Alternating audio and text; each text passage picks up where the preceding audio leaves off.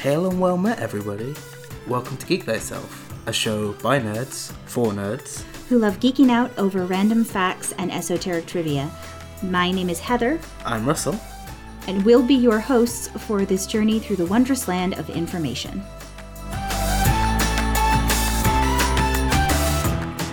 Hiya guys, welcome to this week's episode of Geek Thyself. Hello. October's over. Sad face. Now we're in November. Mm-hmm. Which reminds me of something. I think I'm meant to remember something. What's the date? Something about the 5th of November? Oh no, it's the 6th. Oh, we missed it. Oh well, I guess we can talk about it. Okay. Hey guys, so we will be talking, as we mentioned a little bit ago, when we were doing Halloween traditions and we were talking about fireworks. Mm-hmm. I said that we don't really do fireworks on Halloween itself, and that's because our firework day is a week later on the 5th of November, which is why we're told to remember the 5th of November, and I can never remember the rest of it. So it's actually a very long... Yes, but we're told to remember it, and I don't. I do remember the remember bit, but that's all I've got. Yeah, well, I think I feel like everyone at least remembers that, especially now because of V for Vendetta. Yes, that's true. It did come up in that. Oh wow! So yeah, remember the 5th of November, the gunpowder treason and plot. And then there's a whole lot more to it. Mm-hmm. But you know what? I'm going to read it, because why not? Alright, remember, the 5th of November, the gunpowder treason and plot. I know of no reason why the gunpowder treason should ever be forgot. Guy Fawkes and his companions did the scheme contrive to blow the king and parliament all up alive.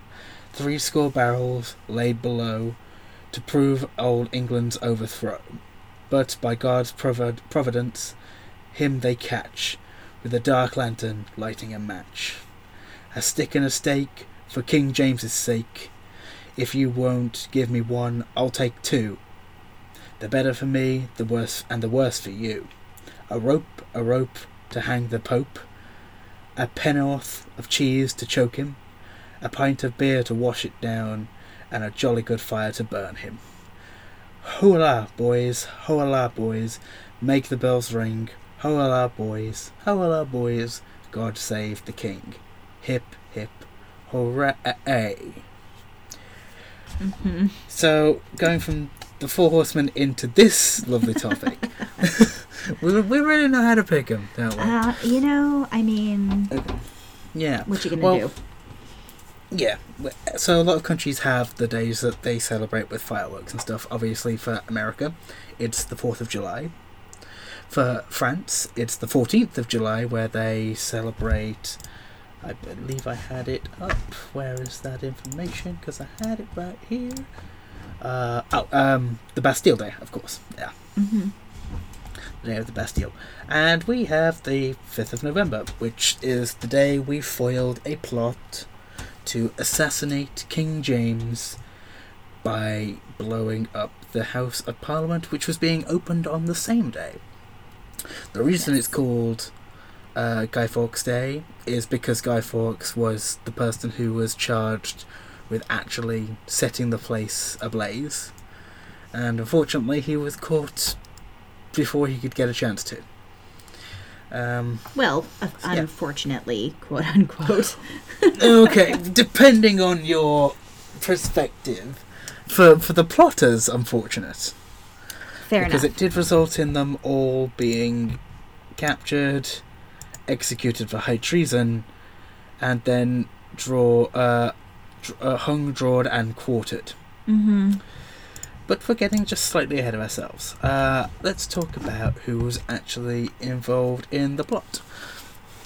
The participants were Robert Catesby, John and Christopher Wright, Robert and Thomas Wintour, Thomas Percy, Guy Fawkes, the one everyone will have heard of, Robert Keyes, Thomas Bates, John Grant, Ambrose Rookwood, Sir Everard Digby, and Francis Tresham. Now, the reason that this plot was created is because during King Henry VIII's rule, which is obviously going back a little bit because we're talking about James first, everyone knows that King Henry VIII got a bit frisky and wanted more than one wife. Something that the Catholics, and specifically the Catholic Pope, would not allow him to do. They would not allow him to divorce and marry again. Wasn't allowed. Right. So the king, like any good king, said, "Fine, I'll make my own. What are you gonna do? Stop me?" Obviously they didn't, because he made the Protestant Church of England and made himself the head, meaning that he could make any rules that he liked. So suddenly divorce was legal. And he went through the wives, divorced, beheaded, died, divorced, beheaded, survived. Everyone knows.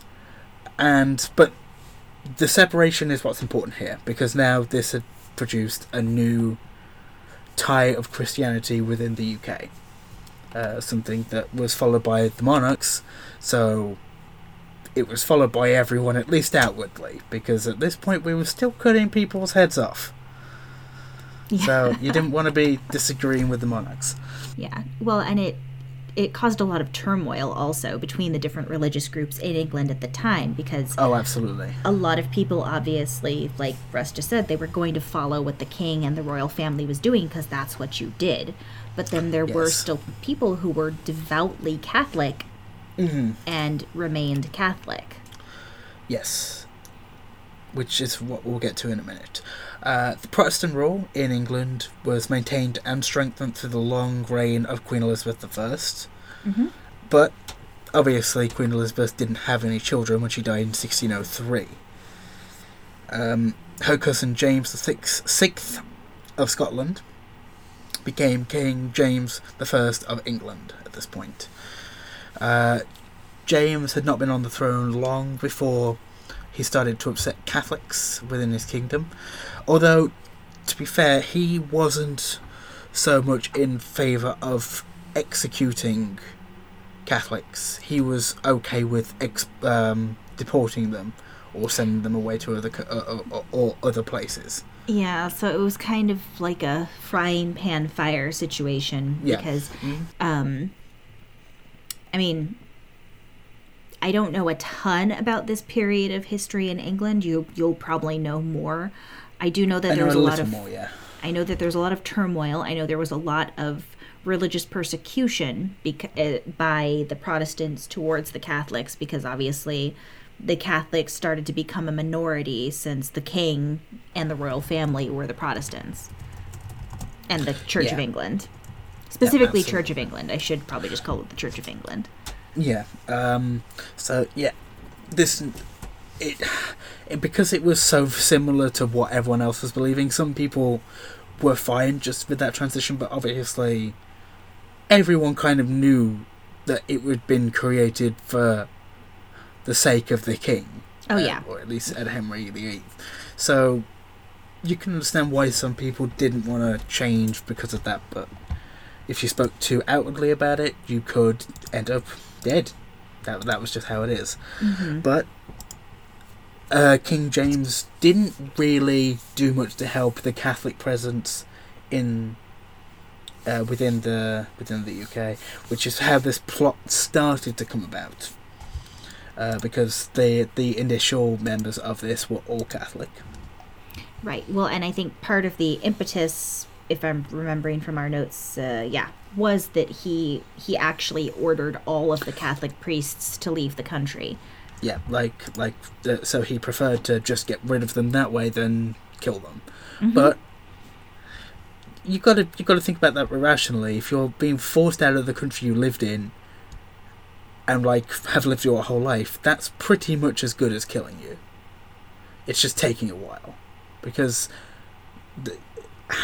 most people aren't going to be able to adapt as if you could now, where you have no money, no knowledge of anything that you're going into. So yeah, a lot of people weren't happy about it. So yeah, a group of Roman Catholic nobles and gentlemen led by Robert Catesby conspired to essentially end the Protestant rule with perhaps the biggest bang in history. Their plan was to blow up the king, the queen, the church leaders, assorted nobles, and the houses of parliament with 36 barrels of gunpowder strategically placed within the cellars of the Palace of Westminster, which they're very close to each other, by the way. They're essentially right next to each other in the UK, I'm pretty sure. So that's why it was still going to be enough to cause enough of a bang for to get rid of both buildings at once. And it was planned to take place on the 5th of November in 1605. No, sorry, 1605. I nearly said 1506. I got the big numbers mixed up. So yeah, 1605. I'm bad with numbers. This is going to happen a bit. All right. No worries. Yeah, and so, it's interesting that they kind of foiled themselves by trying not to hurt their fellow Catholics, which is something that I think is interesting. I mean, you can understand why they wouldn't, because the Catholics had already suffered enough at this point. No, that's very true. Yeah. Also, just a small aside, the reason why Guy Fawkes was set to be the one to set off the explosives is because he had 10 years of military experience fighting in the Spanish Netherlands. So, for some reason, they thought that meant he could handle explosives better. Apparently not, because it didn't work out. But to be fair, it's not entirely his fault that got found out. The plot was revealed to the authorities in an anonymous letter sent to William Parker, the 4th Baron of Monteagle, I think, on the 26th of October. Yeah, on the 26th of October in 1605.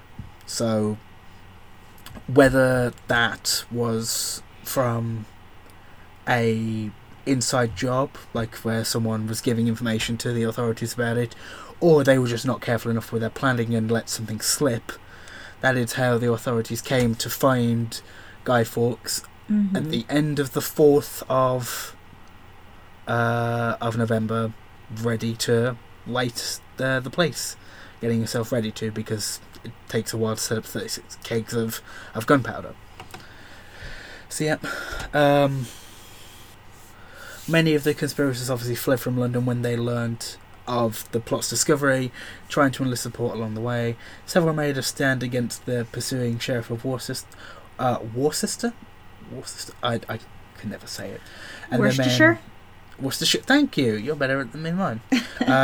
Catesby was one of the people who was shot and killed as they ran, and all the rest of them were put on trial in 1606, with 8 of the survivors, including Fawkes, were being convicted of high treason, and they were all hung, drawn, and quartered. And just because it's super fun to talk about, let's talk about what that means. Okay, to be hanged, drawn, and quarters was a statute. So probably just like a content warning. If you have, thank you. I mean, we're not going to get super descriptive with it, but content warning if you happen to be listening with children. Okay. Stop. Yeah. Yep, that's fair. Thank you. You're better at this than I am. So yes, to be hung, drawn, and quartered was a statutory penalty in England for men convicted of high treason. Although it was first recorded in the reign of King Henry III. A convicted traitor was fastened to a hurdle or wooden panel and drawn by horse to the place of execution. So you can imagine that being quite painful. They were then hung. And this is the bit which is a bit almost to the point of death. Yeah. Almost. Ugh. They wouldn't actually hang them to death. No. Then they would emasculate them, which I don't know if I need to say any more there. I hope not. No. Disemboweled. Beheaded. And also, just to point out, they're not dead until they're beheaded. So those ones, they feel just a bit. And then quartered, which the body is then chopped into 4 pieces. Into 4 rather large pieces with the head already off. Mm-hmm. And then the pieces are sort of paraded round a little bit. That was what we did for capital punishment in the UK. And the death penalty for treason was abolished in 1998, which is really recently. Yeah, although I don't know of any times it was used in recent history. No. I think it's just they hadn't officially removed it from the books as being allowed. No, the last time someone could be hung, drawn and quartered was in 1870. So that was abolished a long time ago, but general treason death penalty was removed in 1998. But yes, you're right, it had been a long time since it had been used. Mm-hmm. So yeah, that's basically the outline of the plot. Yeah. I think that's probably a good place to go for our break, and then we can come back. We can talk a little bit more about the lead up to it, and then carry on with that, and then we can wrap up this episode. Yes, well, and you could talk about the way that it's celebrated over there, because I think that's interesting too. Yes, that's yeah, we can talk about that after. Okay, so we'll be back in a couple minutes. Thanks. Alright, so hi everyone, and welcome to this week's mid-roll. So, once again, we somewhat unintentionally brought you a topic that's a little more depressing, although this one we're coming at from a more historical standpoint as opposed to apocalypse. Yes, and this one's very timely, so it made sense to do it now. But, you know. Also true. So we want to start off the mid-roll, of course, by talking about our amazing sponsor. So I want to talk to you about World Anvil. World Anvil is the most robust and comprehensive campaign management and world-building software available online today. And you don't have to take just my word for it. They won an Emmy, if you don't believe me.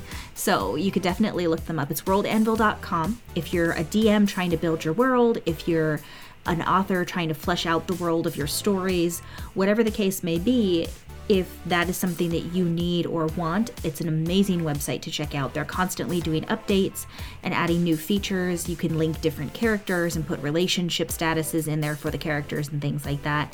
It's a really useful and amazing tool, and that's worldanvil.com.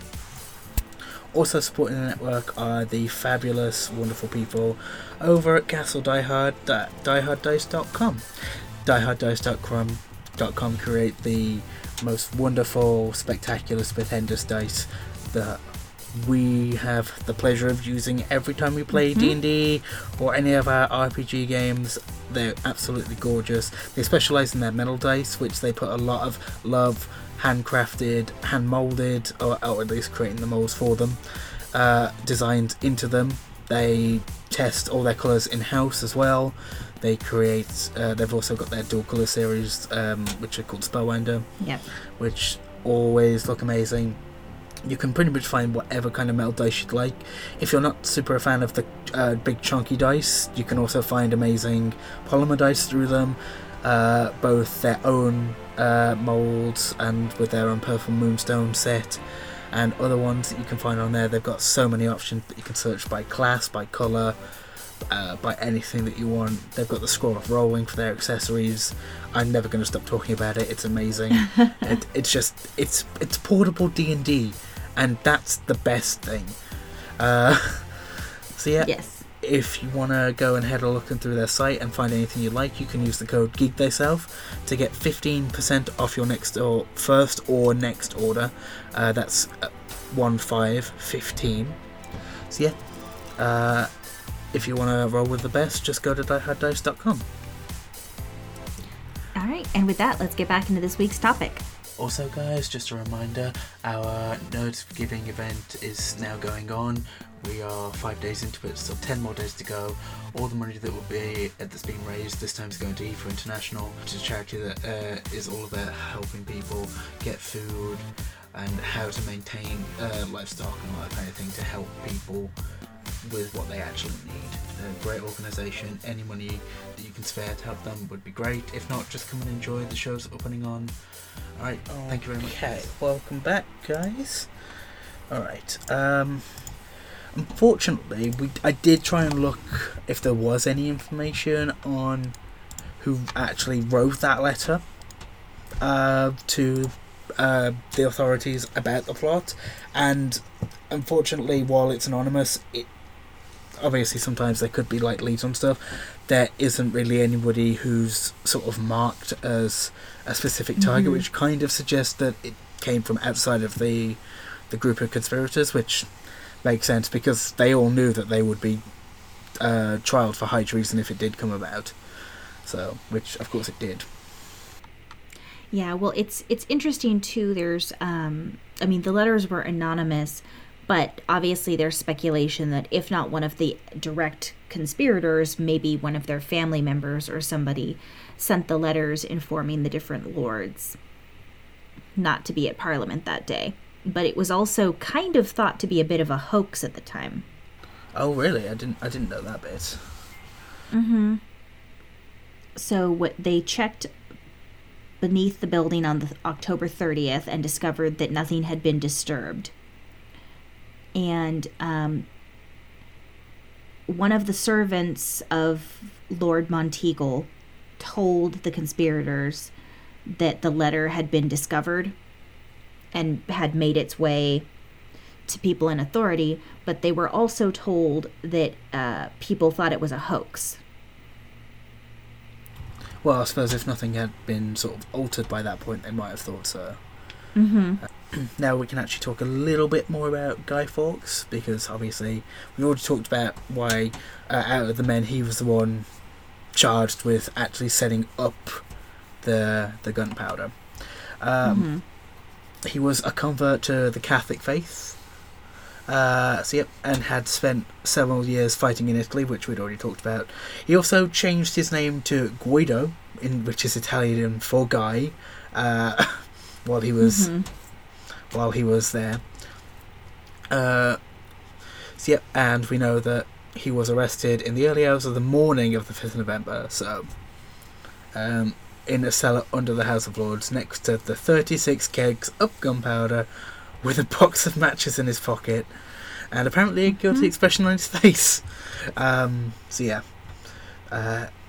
that point he was getting things ready to set it off. And the reason they picked that day specifically is because that's the day the House of Parliament was actually going to be opened. So they assumed that there would be a lot of their main targets there. Obviously the king would be there to open the building, because that is something there, which was their main target. Right. But they also weren't against targeting some other members of that sort of the Parliament for whatever reasons. Obviously there were a lot of men, so they probably all had their members. So under torture, Guy Fawkes identified the names of his co-conspirators. Many of their relations were Catholic gentlemen, like we've already discussed. 3 of them were killed. Caseby and 3 others were killed by soldiers while they attempted to escape. While the remaining 8 were imprisoned in the Tower of London, because that's where we used to put treasoners, before being tried for and executed for high treason. Apparently, they were the first people in about 300 years to be hung, drawn, and quartered. Before that, the last person to be drawn like that was William Wallace, which is a fun fact. Well, I mean, if they reserved it for things like high treason, it kind of makes sense. Yes, capital punishment like that was only reserved for high treason. Mm-hmm. Okay, so skipping forward a bit now, Bonfire Night, celebrating on the same night, it's essentially mocking the fact that it failed, which is how it was sort of portrayed as a celebration throughout the following years of that time, because obviously the plot to kill the king had failed. Yay, long live the king. So essentially what would happen is they would build big fires and then throw straw men on them, which were meant to represent Guy Fawkes, obviously being the scapegoat for the plot and the one actually found going to light up the place. Mm-hmm. And that essentially turned into that celebration of victory, I guess, in like a loose way. And obviously, then when we started using fireworks, it's now become less about that in general. It's now just become about making big bonfires and having a fun night with fireworks. It's more like just a party time now, as opposed to when it first became a standard thing to do. Yeah, I don't think I've ever seen a bonfire with a sort of straw man thrown onto it anymore. I don't believe that's done too much. I'm going to be honest, but that's essentially what it started out as. Essentially a haha, we foiled the plan and that kind of thing. Yeah, and I know from what I've seen and read, historically, some of the effigies that they've burned over the years are sometimes political effigies, so it's not always Guy Fawkes. I think a lot of times more recently it's been depicted as Guy Fawkes, but historically there were times where it was different political party leaders, and also when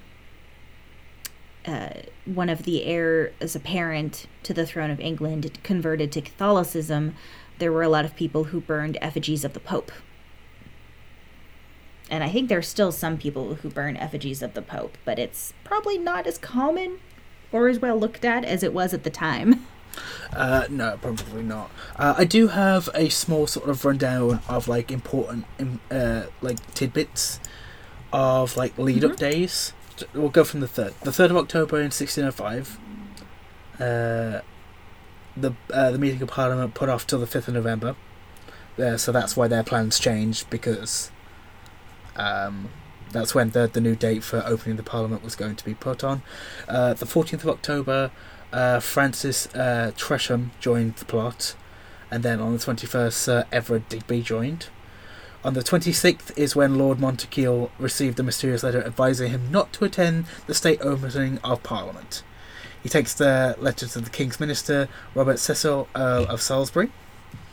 On the 31st of October, after a hunting trip in Herefordshire, the King returns to London and is told about the letter the following day. On the 1st or the 2nd of November, Catesby and Winter accuse Tresham, Montague's brother-in-law, of being an informer. So that is the main sort of person who is perhaps like the most likely to be like the informer of this anonymous letter, because obviously being a brother-in-law, you don't want to see your brother-in-law get hurt. Mm-hmm. Which, of course, that's how that kind of got out. And he also was one of the last few to join the plot by this point. So, obviously, if maybe he's not totally trustworthy, could be like that. And then on the 3rd, the conspirators meet and decide to still continue with their plans, even though they know there's been a letter delivered. 4th of November, Thomas Percy has dinner with his uncle, the Earl of Northumberland. The Lord of the Chamberlain, the Earl of Suffolk, inspects the House of Lords and the buildings around it. Acting on Suffolk's report, the King orders a full search under the auspices of a Westminster magistrate, Sir Thomas Kenviet. Kenviet discovers Fawkes, who gives a fake name of John Johnson when he's arrested. I'm sorry, I've just got John Johnson. Johnson. Okay, so yep. On the 5th of November, the Catholic gentry in the Midlands gather to hunt as arranged by Catesby.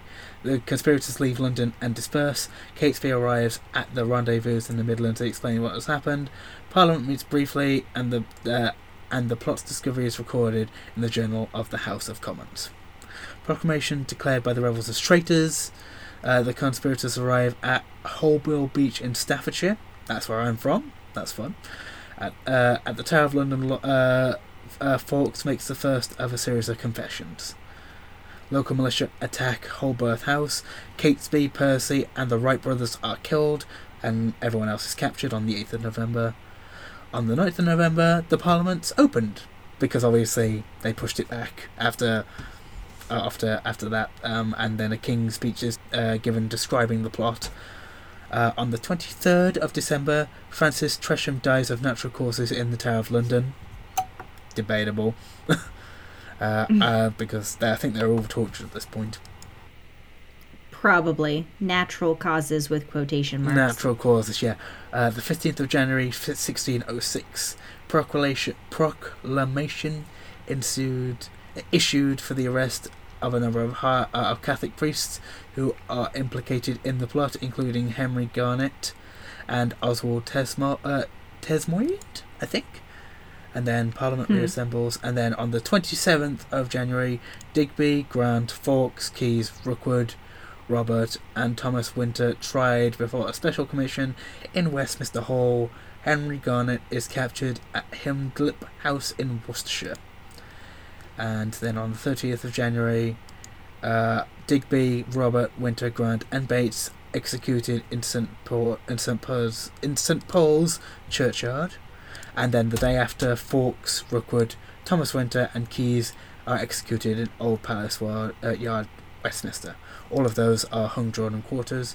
And then slightly later, because obviously Garnet was captured later, Garnet is tried at the Guildhall, London, by a special commission prosecuted by Attorney General Sir Edward Coke. He is found guilty and executed on May the 3rd of that year.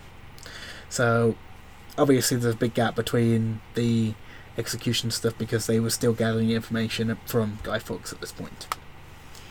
But that is essentially the run-up of the dates of like important things that happen along those sort of days, and about how the ones that didn't get captured were killed while they attempted to flee, and that kind of thing. So yeah, I think that covers a lot of the information. Also, the first meeting for the conspirators was actually as early as the 20th of May in 1604. So, they had been planning this for a fair amount, like over a year by the time it actually came to it. But they decided to wait until the opening of Parliament to hit as many targets as they could. In January 1606, during the first sitting of Parliament since the plot, and the observance of the 5th of November Act in 1605 was passed, making services and ceremonies commemorating the event an annual feature of English life. So, yep. And yet bonfires are lit in Britain every 5th of November to commemorate the failure of this plot. Yes. And that's where the poem or rhyme comes from. Now there's the longer version that Russ read, and then the version that I think is more commonly heard is just the short single first verse, which, remember the 5th of November, gunpowder, treason, and plot. I see no reason the gunpowder treason should ever be forgot. Yeah, and that's essentially a nursery rhyme based on the longer poem. So yeah, but yeah, we still light bonfires on the 5th of November, but it's the importance of it being the failure of the plot is very much diminished now in present day. Yeah, now it's just become a holiday. It's very much like the way that the history behind Halloween is actually somewhat religious, and there was All Souls Day and all this kind of stuff, and then over time and different traditions adding into it, it just has changed into, well, specifically the American version has changed into what we now know with the trick-or-treating and the decorations and the costumes and... Yeah, well, I feel like also more recently, people outside of England became at least a little bit more aware of the existence of Guy Fawkes Day and some of what was involved in it because of the popularity of the V for Vendetta movie.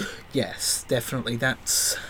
It's a very similar kind of plot, obviously, with them trying to take down... I'm not sure if it was full monarchy. I think it was just general sort of rule and promoting anarchy. I think it's been a while since I've seen the movie, honestly, I'm going to be honest. Yeah, well, in the So, for anyone who hasn't seen V for Vendetta, the main character V goes running around with a Guy Fawkes mask on for the entire movie. And he quotes the Guy Fawkes Gunpowder Treason poem quite heavily. And without giving away, like, spoilers for the end of the movie or anything, essentially what's going on is that in that version of England in the movie, the government has become excessively oppressive and is also oppressing people who have different sexualities and things like that. So it's become very authoritarian. Authoritarian. Thank you. My math just isn't working today. But it's fine because you know how to say all these fun words. Yes, yeah. The government in that alternate version of England has become extremely authoritarian, and they are anti-homosexual as well as being anti religions that don't line up with what they think should be the right religion. For one character at a point in the movie is showing Natalie Portman's character. I don't remember her character's name right now, but is showing her character his collection of artifacts and things he has. He has a Quran, like this beautiful, beautiful Quran, which is the Islamic religious text, and he has it not because he himself is Muslim, but because he admires it for its beauty and its historical value and its, the fact that it shouldn't necessarily be something that people have to have be oppressed. It's not something that people should be targeted for, being from a different religion. So he has it for all of those kinds of reasons. Which are good reasons. He has it as like a respect. So he's showing her these things and explaining that he has them for these reasons. And basically the government is just being incredibly oppressive and anti anything that doesn't line up with a very certain set of ideals. Yeah. Obviously the UK isn't quite that bad. No. Although Brexit would... you know what? No. I'm not going to open that can of worms. No. Stopping there. Yeah, there's a reason that other than a few personal opinions, I've avoided politics as a topic on this podcast. Yeah, that's fair. Because I don't want to open that can of worms. No, I nearly did. And you know what? It's not worth it. It's not worth it. So we're not gonna.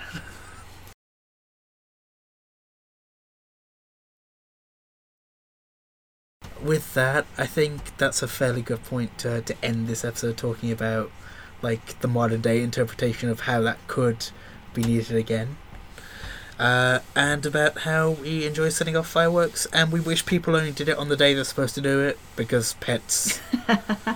because pets. But apart from that, thank you for listening to us talk about the Gunpowder Plot.